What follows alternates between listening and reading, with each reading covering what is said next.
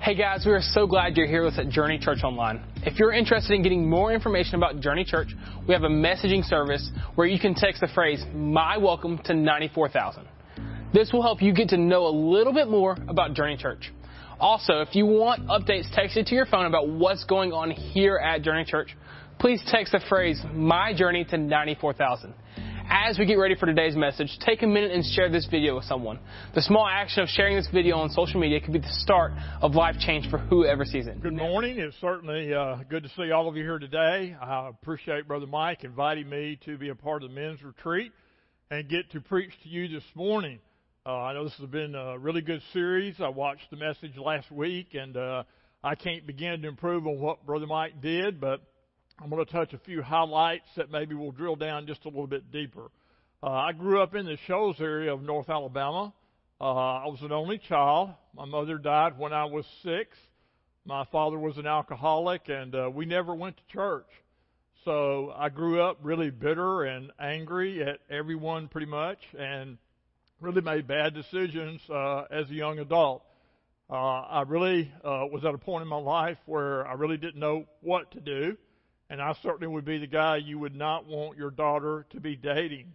I did begin to date a 15-year-old young lady, and to keep peace in her life and my life, especially getting to eat her mother's Sunday lunch, I went to church.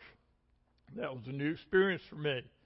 I was overwhelmed by the gospel and grace, and really was touched deeply by the story of the prodigal son. For me and my relationship with my dad, it was just incomprehensible to think that the Heavenly Father would love me unconditionally. And the image of seeing Him standing on the porch and waiting for me to come home and then running to greet me and hug me when I came home was really just overwhelming. So as a 17-year-old young teenager, I trusted Christ. I asked Him to forgive me and to come into my life, and He did. And ever since that day, I've never doubted it. But I'll be honest with you, things were really hard the first few years. For the first year, I had to literally go to the table of contents in this book because I didn't have any friends named Isaiah.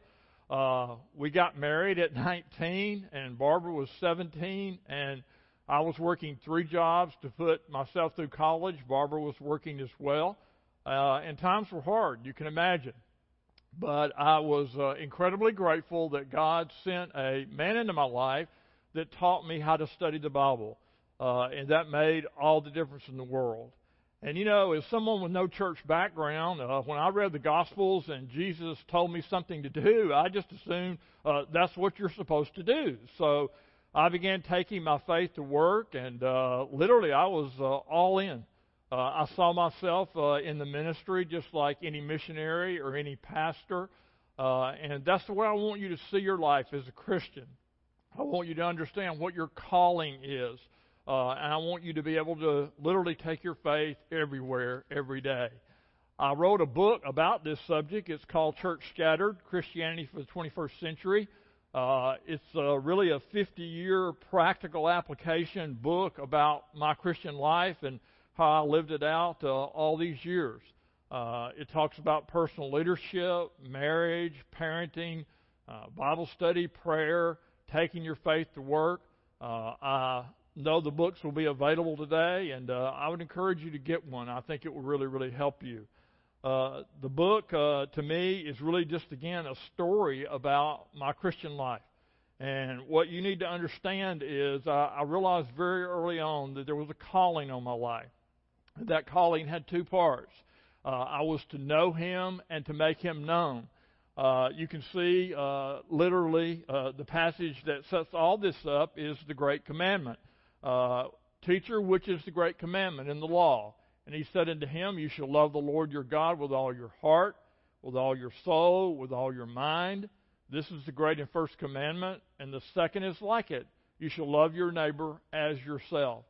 And one of the things in the book that I bring out is that we literally, as churches, have failed in the Great Commission.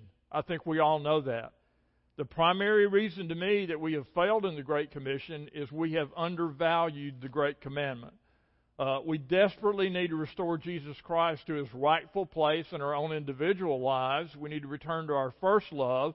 And as churches, we need to put Him at the top of the list, higher than the new sermon series, higher than special events or new programming or environments or anything that we've been talking about a lot. We've got to put Christ at the top. We've got to talk about Him more than anything else. The church scattered really is just a way of thinking about your Christian life the other 6 days of the week, Monday through Saturday. It in no way diminishes the church gathered. The church gathered is extremely important. We gather for corporate worship like we're doing today. We gather for using our spiritual gifts as we minister to each other. We gather for biblical community and fellowship, and I promise you, you cannot get that on Zoom or social media. So prayerfully, soon we'll all be gathering together again for an extremely important reason. But the church scattered is also very, very important. And you need to think about this as one church, not two churches. We're not competing with each other here. We're complementing each other. We gather on Sunday morning for worship and ministry, and then we scatter the other 6 days of the week for missions. And that's literally the calling on my life. It's why I wrote Church Scattered, to help equip Christians to live out their faith the other 6 days of the week, starting at home, then taking their faith to work, and then also using their faith to have relationships with their neighbors. I've also spent 50 years in leadership. Half of that time was in the corporate world. Half of that time was in church leadership world. Both fairly significant responsibilities. Another way of looking at that is I've spent as much time in my Christian life in the pew as I have standing behind the pulpit. And I can say this to you this morning, I have never seen either one of those as more sacred than the other. They're both sacred. They're both important. But they're both to be used by God to accomplish, again, our calling in our life.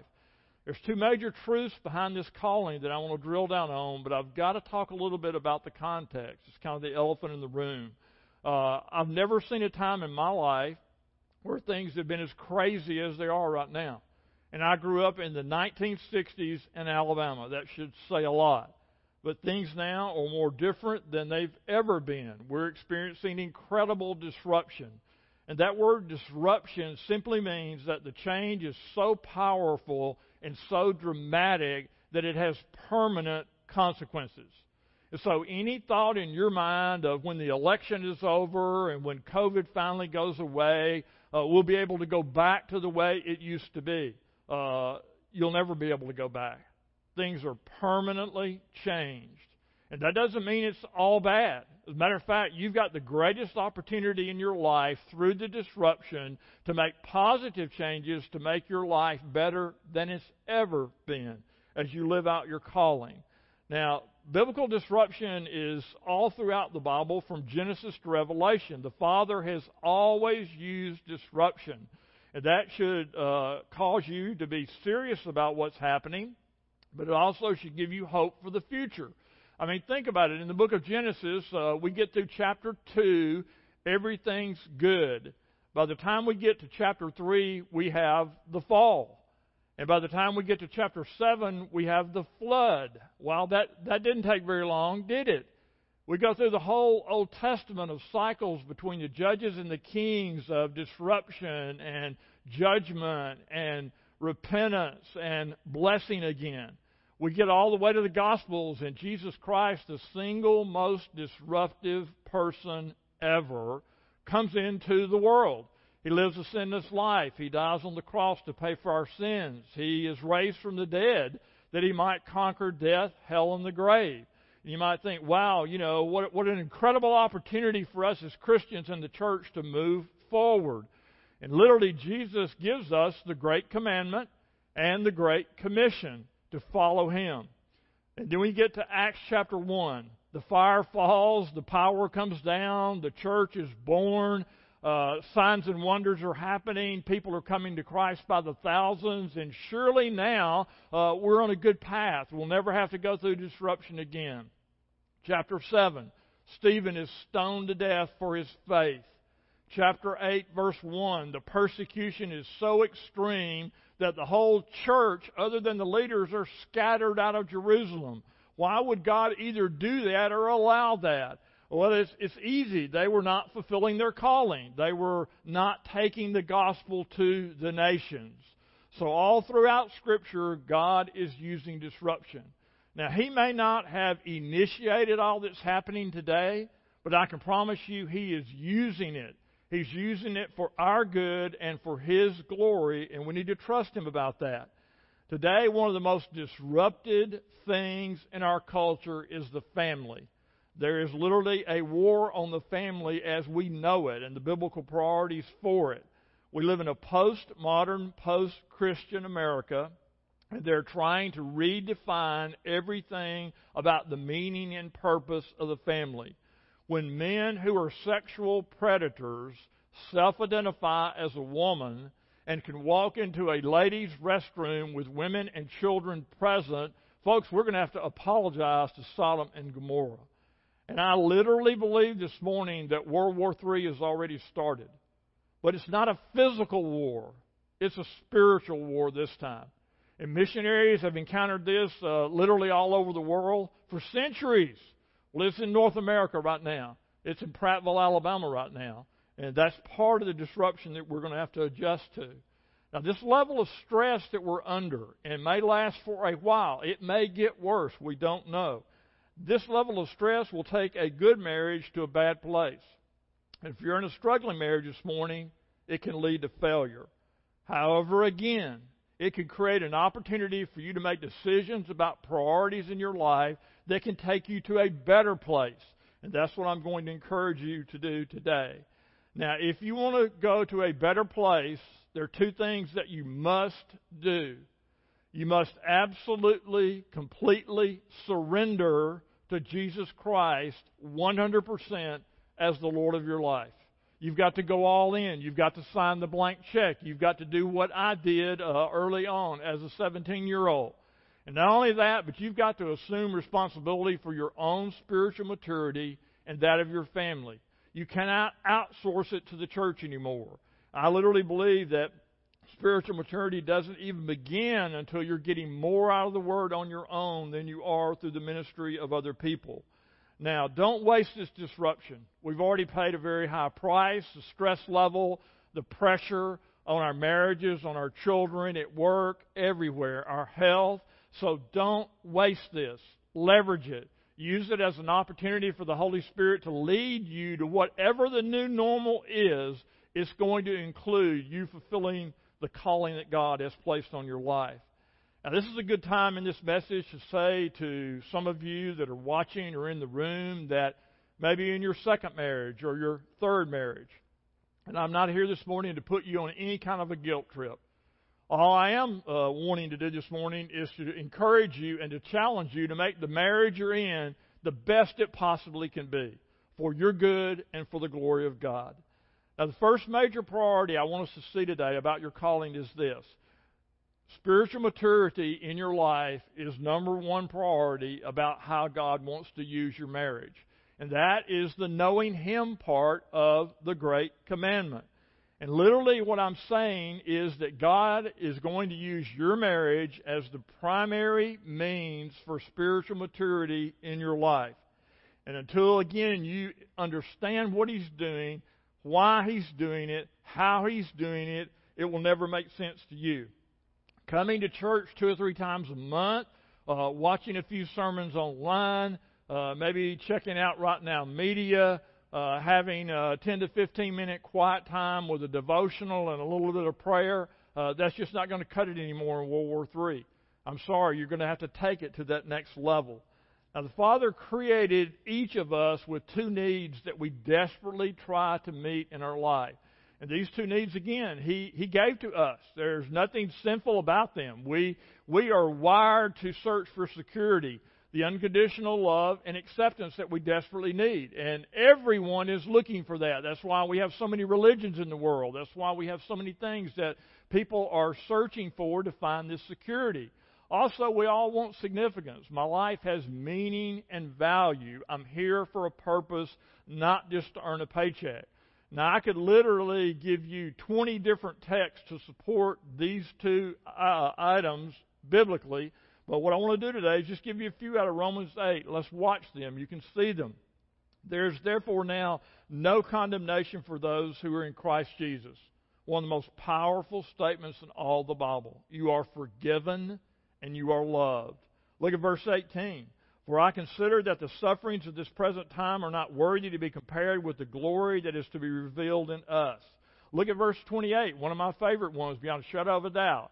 And we know that for those who love God, all things work together for good. In the middle of this pandemic, you can claim this verse. For those who are called according to His purpose. And then look at the last one, another one of my favorite ones. What then shall we say to these things? All these things that are going on. If God is for us, who can be against us? He who did not spare His own Son, but gave Him up for us all, how will He not also with Him graciously give us all things? So we have security and significance that cannot be taken away. And what the Father does is, to meet those two needs, He gives us through Scripture the biblical priorities to fulfill your calling as a Christian. Let's look at them just for a minute on the screen. The biblical priorities start with the Father being is our number one priority. That's extremely important. Our spouse is our number two priority. Then obviously our children, that's all throughout Scripture. Other family members are extremely important. We have a responsibility to take care of them. Christian community, that's our church. That's Christians that we know outside our church. Then we pivot to work relationships and how God wants to use us there. And then our neighbors, literally our neighbors next door, our neighbors, anyone we meet at the grocery store or in the public area of life. So the number one priority that cannot be violated is the Father must be number one. Spiritual oneness understands this. We cannot expect other people or other things to meet our need for security and significance. We only can depend on God to do that. So let's see how this plays out in a typical marriage. And literally this happens for Christians who are not spiritually mature yet. That was me. This happens for unbelievers because we believe the cultural lie about marriage. And what the cultural lie simply is this, that the number one priority, the number one important thing in your life is you've got to find the right husband or wife.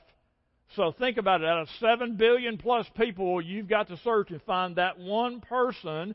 And the culture says if you find that one person, then you'll be happy. Your life will be great. It will all work out. And then obviously if you have children, then that'll be important. And gosh, we've got to go to work, right? And make a living. And then, our other family members are important. And, oh, by the way, if we are a Christian but an immature Christian, then church, the Father, faith has got to fit down here somewhere. So we've got it down on the bottom of the list. And we understand our neighbors represent something of our responsibility to take the gospel out. So we start here. And literally for most people, it can take from 3 months to 3 years.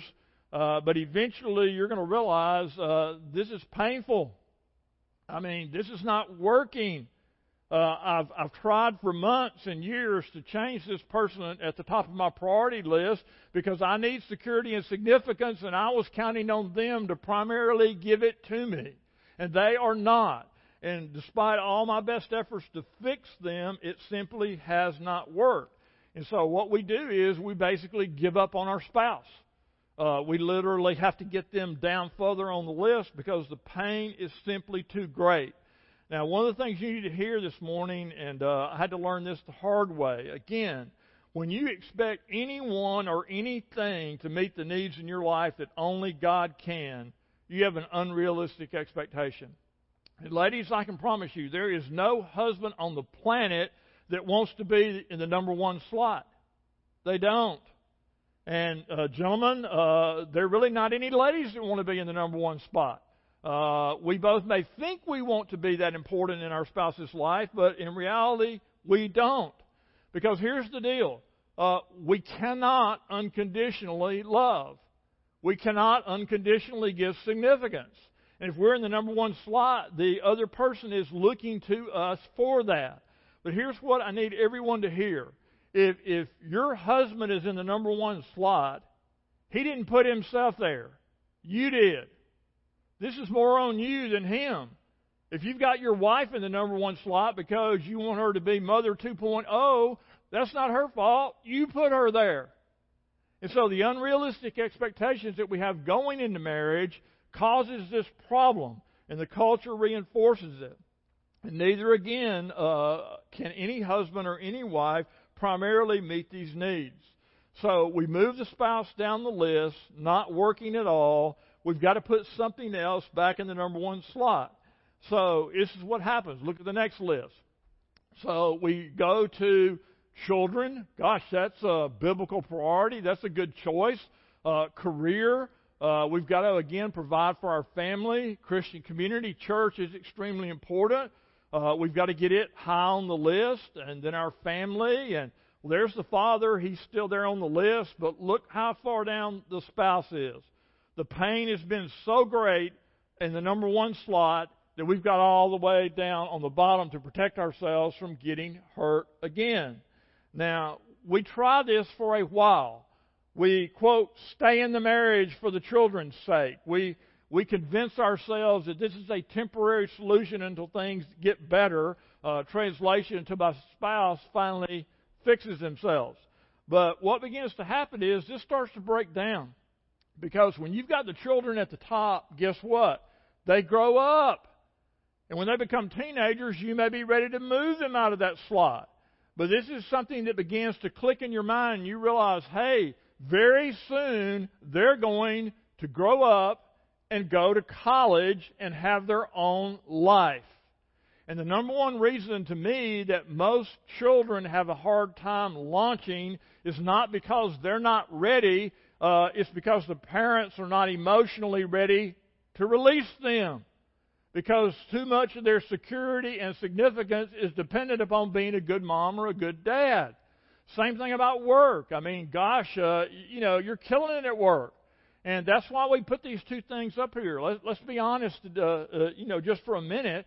Most Christians are better at parenting and at work than they are in their marriage. And so we get security and significance from that. And it can literally even lead to the point that people in the number 3 slot get extremely active in church. I mean, they're there every time the doors open for worship. You'll see them get involved in serving in 2 or 3 different places. I mean, they're extremely active. And what is helping them is they feel like that if I keep these top 3 things at the top, that it will compensate for these 2 things that are down at the bottom. But that's not going to work either. Because if you're making yourself this busy with your children, this busy at work, this busy at church, what you're really doing at the end of the day is you're simply trying to hide. You're in corporate worship, you are serving, but you're not in community. You're trying to hide the pain and reduce the guilt of these 2 things being at the bottom of the list. But again, the hard, cold reality finally sets in. These children are going to leave, and I'm 52 years old, and I just got laid off from work. And I literally don't know what to do. And the reason why these things on the top cannot be the primary means of your security and significance is they are temporary.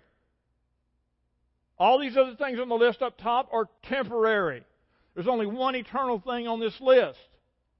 And folks, I promise you, think about this. That's why we worry so much. We know they're temporary. We know they could be gone any day. And so we worry about all these things on the top that we might lose, and we desperately try to fix them so that they will last longer. But eventually, again, reality sets in. And eventually, Christians normally will seek out help with this exact situation as Christians because it's simply too painful. It's not working. and they'll go for counseling. I've been for counseling. Everybody needs to go to get help from time to time with things that are not working out. And I've counseled a lot of couples. Let me just give you the little pattern, okay? When Christian couples will come for counseling, the pattern is simply this. That's what I believe, so why would they not believe it? You know, if this other person that's walking in the room with me would finally accept responsibility for fixing themselves, and they would begin to meet my needs, then everything would work out in our marriage. So it's primarily on them, not on me. And I'm here to provide expert testimony in this counseling session about why that's true. So I listen to that maybe for about 10 or 15 minutes, and then I pivot the conversation because I want to literally get to a point where they think about their individual relationship with the Father. So I'll ask a simple question, what do you do when your spouse hurts your feelings? And I promise you they have plenty of things to say about that. And again, after about 10 or 15 minutes of hearing what I've already said in my marriage and a lot of other counseling sessions, I began to pivot the conversation. I want to drill down a little bit deeper about their faith relationship. So I say, okay, biblically, there are two things you should never do when you're in conflict with your spouse. Here they are. You should never stuff your emotions. That simply means you hold them down, you keep them on the inside, you go silent, you go hide, because that's unsustainable. Biblically, you're not to dump them either. And if you stuff them too long, particularly as men, they're going to eventually get dumped. And that's when we respond with anger and cutting words and literally, hurt the other person. Now, here's the problem why this is so unbiblical. God gave you each other to complement each other. You are one. And because you are one, God says, okay, I want your strengths to cover her weaknesses. I want her strengths to cover your weaknesses. Now, when you're spiritually immature and you're trying to fix the other person, you use your strengths as a weapon to reveal their weaknesses. That's why it's so toxic. That's why it's so unbiblical. So I allow this to go on for a while, then I tell them, let's look at what God wants us to do. There is another way that He wants this to work. So rather than stuffing and dumpling, I want you to share. And not share with each other. It's too soon for that, too raw for that. I want you to share with the Father. And what I want you to do is tell Him exactly how you feel. Don't clean it up. Don't put it in King James English. Don't only tell part of it. Tell all of it. Make it raw. Make it real. And literally for me, I have said at one or two times in my almost 50 years of marriage, God, I'm angry as hell at her for what she said. And you think, whoa, I can't talk to God like that. I'm saying exactly.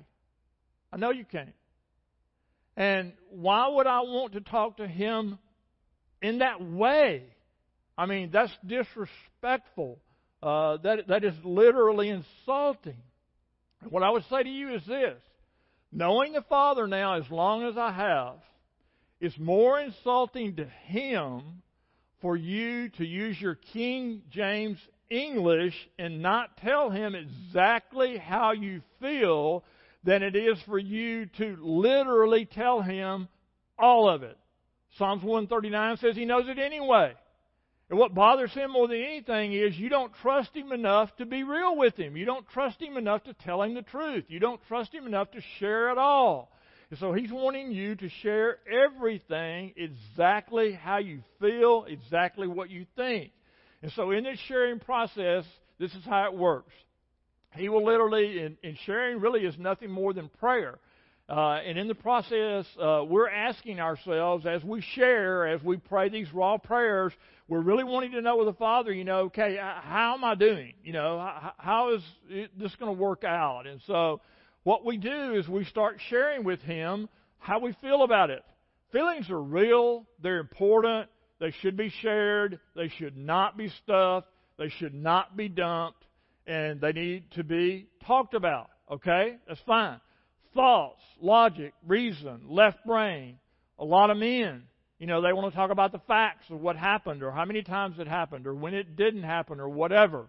And all during this time, the Father's just patiently listening to you. He's allowing you to trust Him more, to be able to say anything to Him that's on your heart because He already knows it. So if He already knows it and now you are trusting Him enough to share it all, He knows your trust is growing in Him. And what He will do during this prayer time is He will shift eventually. I understand how you feel. I know what you think about it. But I want you now to tell me, what do you believe about it?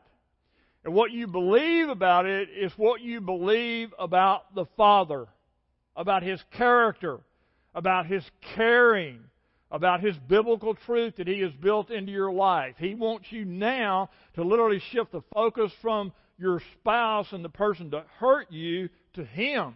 And He wants you to get higher than your feelings and higher than your thoughts and literally to focus on what you believe to be true about the Father. All right, this is how it works for me. I literally will go through this whole process as I'm praying over every argument, everything that happens, and I literally get to the point where I say this. I'm extremely angry about what she said. I am. So I tell him that. It's raw. This is, after all, not the first time I've heard the words always and never. Logic, reason, facts. But the Father takes me from my feelings, which I share, and my thoughts, which I share, and I love the word but in the Scripture, but God. But I believe, watch this, that I can never compare what anyone has done to me to what Christ has done for me. Now, folks, that's a powerful biblical truth that's been learned over a lot of failures in my life to get to this point. And if you just stop at the top and you don't even talk to the Father about it in a real way, what that says to me is you're still trying to fix it. Anytime you're still communicating with feelings and thoughts, you're still trying to fix it. You're really not trusting the Father. You're trusting yourself. You're trying to be the Holy Spirit in someone else's life. And I encourage you, that's not a good decision on your part. You don't have any credibility at that point. But the Holy Spirit does. And so don't get in between your spouse and the Holy Spirit. Don't live in the realm of feelings and thoughts. Live in the realm of what you believe to be true. Now let's go back and see how this works. I'm very angry about it. I'm upset about it, but this is what I believe to be true. Now, once you get to this level of spiritual maturity in your life, you can begin to move the Father up the list to where He biblically is supposed to be. We're maturing in our faith. We literally learn how to become what I call a minority offender in our marriage. That's based on Matthew 7. And when you're spiritually immature, what that means is, in Matthew 7, is you think your spouse has a beam in their eye and you have a splinter in yours. And what the Father is wanting you to see, no, actually it's reversed. They have the splinter, you have the beam, own your own stuff first. That's what He wants us to do. So, literally, there are times in marriage arguments where it is primarily the other person's fault. And you really are a minority offender. And so, you're reaching a point spiritually, though, where you've grown, and the Father's been in the first slot long enough that you reach a point where you literally are willing to apologize. So, you walk into the room, you say to your wife, or this may be in the counseling session. This has happened hundreds of times. The husband might say, I'm sorry. I apologize for what I said. Will you please forgive me? And it's awesome to see the Holy Spirit work, that they've risen to that level of spiritual maturity. And then the wife almost always will respond in kind. Yes, I accept your apology and I do forgive you. And I own the fact that I should have never said that or done that either. I apologize, and will you please forgive me? And all of a sudden, wonderful things start to happen. And biblically, here's what's beginning to happen. What these two people are now finally realizing is there are three people in this marriage. And the number one person should be at the top of the list in this marriage. I'm seeing now how this is helping with my spiritual maturity. I see what he's doing. I see how this works. And so the idea is he's using my marriage to reveal things to me about myself that I would learn no other way. And that's true.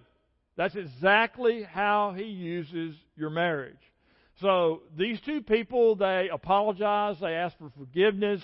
Many times they will hug each other and kiss each other, and they're standing up and, they're ready to walk out. Life is good. No problems moving forward. Now, so let's just talk about one more thing just for a minute, if you don't mind. And what is happening here is they're missing the list. They feel like that they've done all they need to do biblically. They have confessed. They've asked for forgiveness. They have apologized. And literally what they don't understand is that the Father is definitely trying to use their marriage. He's using it, though, to reveal things to them that they would learn no other way. But here's the point. Not about their spouse and their relationship with them, but about their relationship with Him. That's what He's trying to reveal to them. So if a couple can get up after apologizing and asking for forgiveness and reconciling with each other, but get ready to walk out the door and not even thinking about reconciling with the Father, then they really have not got the Father at the top of the list yet. He's just something that they call on when they need Him. And so they literally see this still primarily as about them and each other and not about Him. And sharing ought to take you to the Father first. You share with Him always first before you share with Him or her. He gives you the perspective of what you believe to be true. And that's extremely important. And literally we get to the point now where we understand what the Father is doing. Now, the Father has shown throughout history, from Genesis to Revelation, that there is a massive drama that is unfolding for the whole human race. It only has 4 acts: creation, fall, redemption, restoration. 4 acts. That's it. Now, for you, what you must understand today is, as far as your personal life is concerned, and your drama and your story, there are only 2 main characters: you and the Father. That's it. That's how it all started. That's how it'll all end.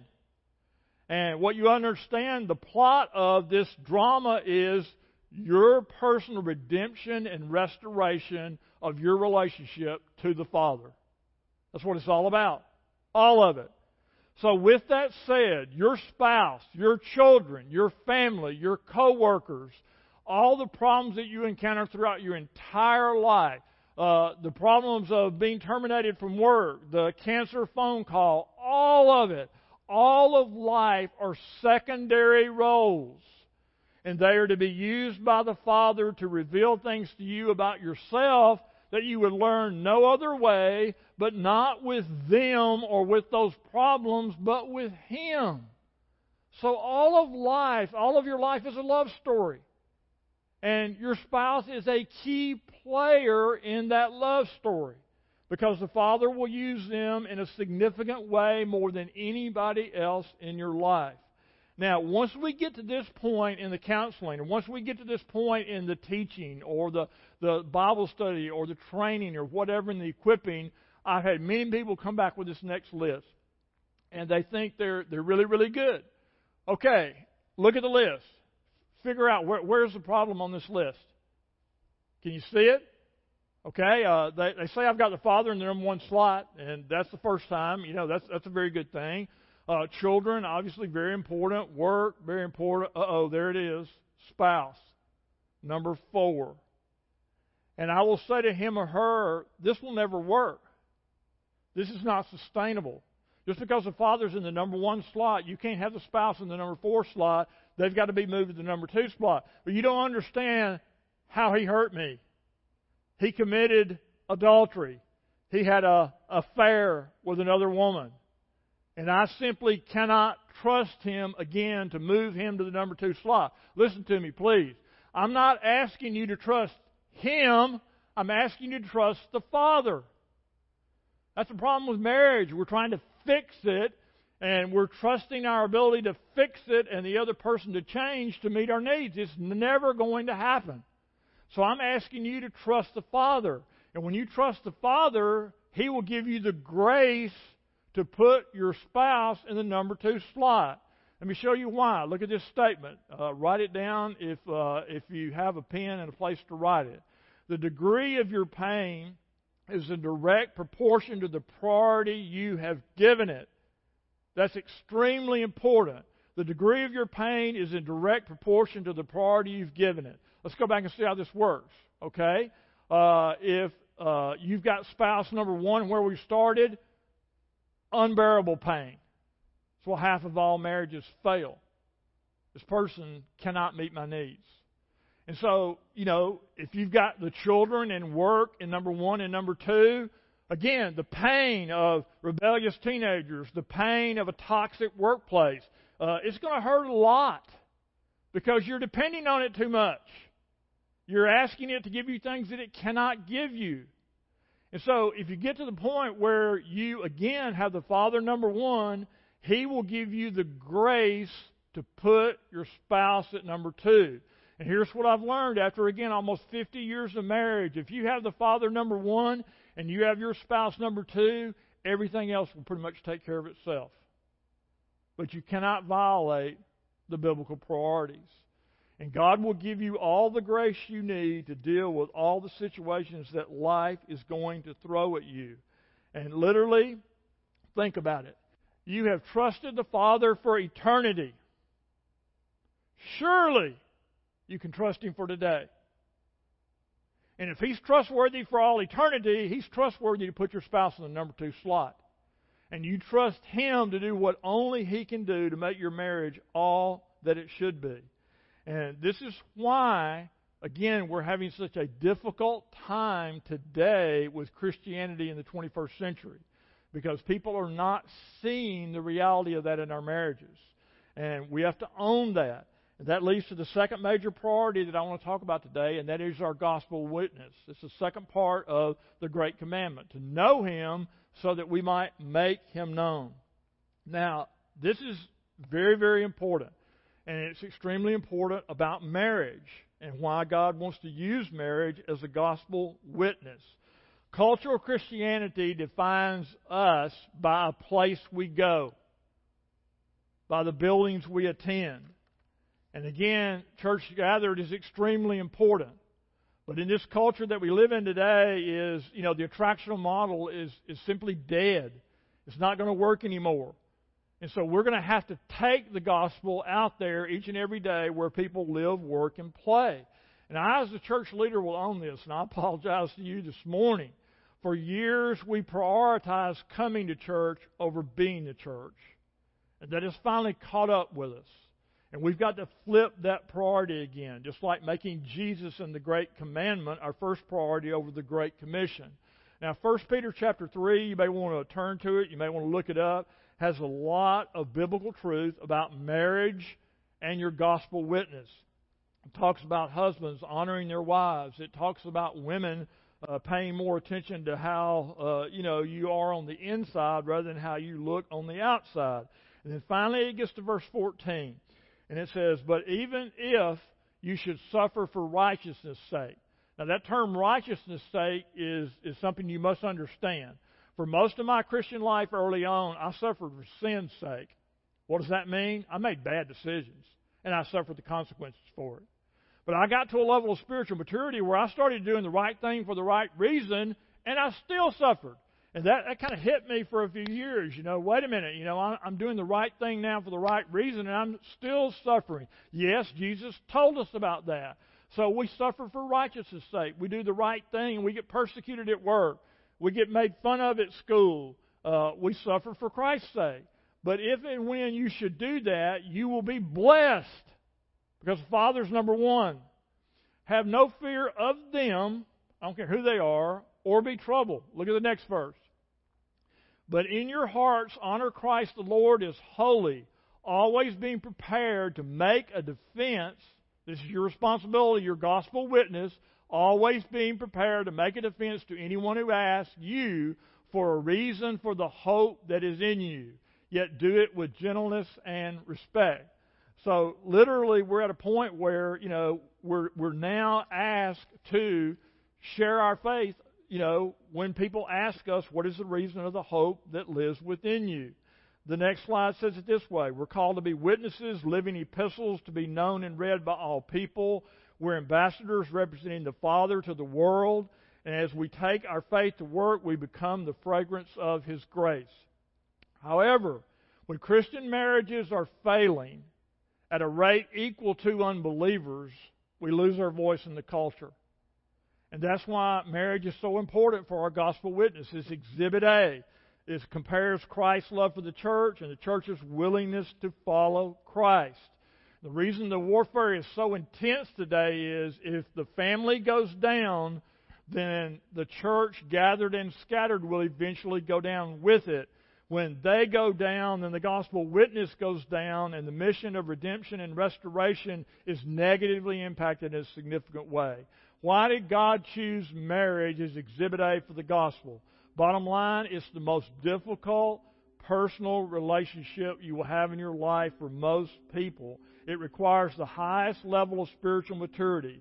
You have to unconditionally love someone that doesn't deserve it. You have to respect someone who hasn't earned it. It requires the power and anointing of the Holy Spirit on your life. The reason most Christians are not seeing that power manifested in their lives on a daily basis is they're not doing anything that would require it. And literally, we have to understand what this next verse says. Our body is the holy place now. It's the temple of the Holy Spirit. Do you not know that your body is the temple of the Holy Spirit within you, whom you have from God? You are not your own, for you were bought with a price. So glorify God in your body. And literally, we have to understand that these buildings are not the holy places. We are the holy places.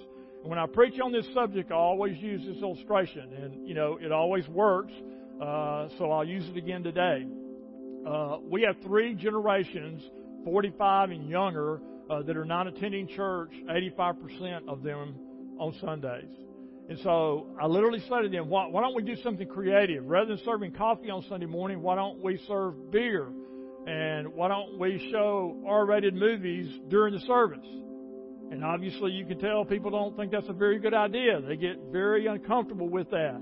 And, I say to them, well, think about it this way. Many Christians will, during the week, in the church scattered time, go to these same R-rated movies with the language, sexuality, all of that. After the movie, go out for dinner and drinks and in essence, do basically the same thing. So the message for me to all of you as Christians is this. If there's anything that would be sin to you that would occur in the church gathered on Sunday, it should be equally sin to you in the church scattered on Monday. Why? You are the holy place. And this is why our gospel witness of making Him known is suffering. If you can, by God's grace, consistently have a biblical marriage, every other major area of your life will fall into place. You can reach a level of spiritual maturity where your family is a ministry and your career is a calling. When you have that supernatural power on your life, you can deal with a bad meeting at work. You can deal with a toxic person at the grocery store. You can deal with the ungrateful teenager. I know life is extremely stressful right now. We're living in dark days. But I want to remind you that the darker it gets out there, the brighter the light within us is going to show. And people are going to ask us the reason of the hope that lives within us. Welcome to Christianity for the 21st century. Now, Christianity in any century has always been about the same basic things. Every person that is a Christian acknowledges they are a sinner. And they realize they cannot save themselves. And so they are willing to repent, to confess their sin to God. That doesn't mean telling him what he already knows. It means changing your mind about what you believe about your sin. You see it the way he does, and now you're wanting to turn away from it. Now, don't fall into the trap of thinking you need to clean your life up first and then come to Christ. No, you must come to Christ first and let him help you clean up your life. And so if you are willing to turn from your sin and trust Jesus Christ and his death on the cross and his resurrection from the dead as the final and full payment for your sin, you can be saved today. Listen, if someone like me, growing up the way I grew up, can be saved and forgiven, there's no one out there that is hopeless. And so I encourage you today, trust the Father. He's standing on the porch looking for you to come to him. He will embrace you with unconditional love, and you will never be insecure again. I want to lead us today as we close in a word of prayer. Father, I thank you today for your grace. I thank you for your mercy. I thank you for the fact that you loved us when we were so unlovely. I thank you for marriage. I thank you that you use it to meet so many needs in our life. And I pray that for all of us as Christians, we'll see just how important our marriage is.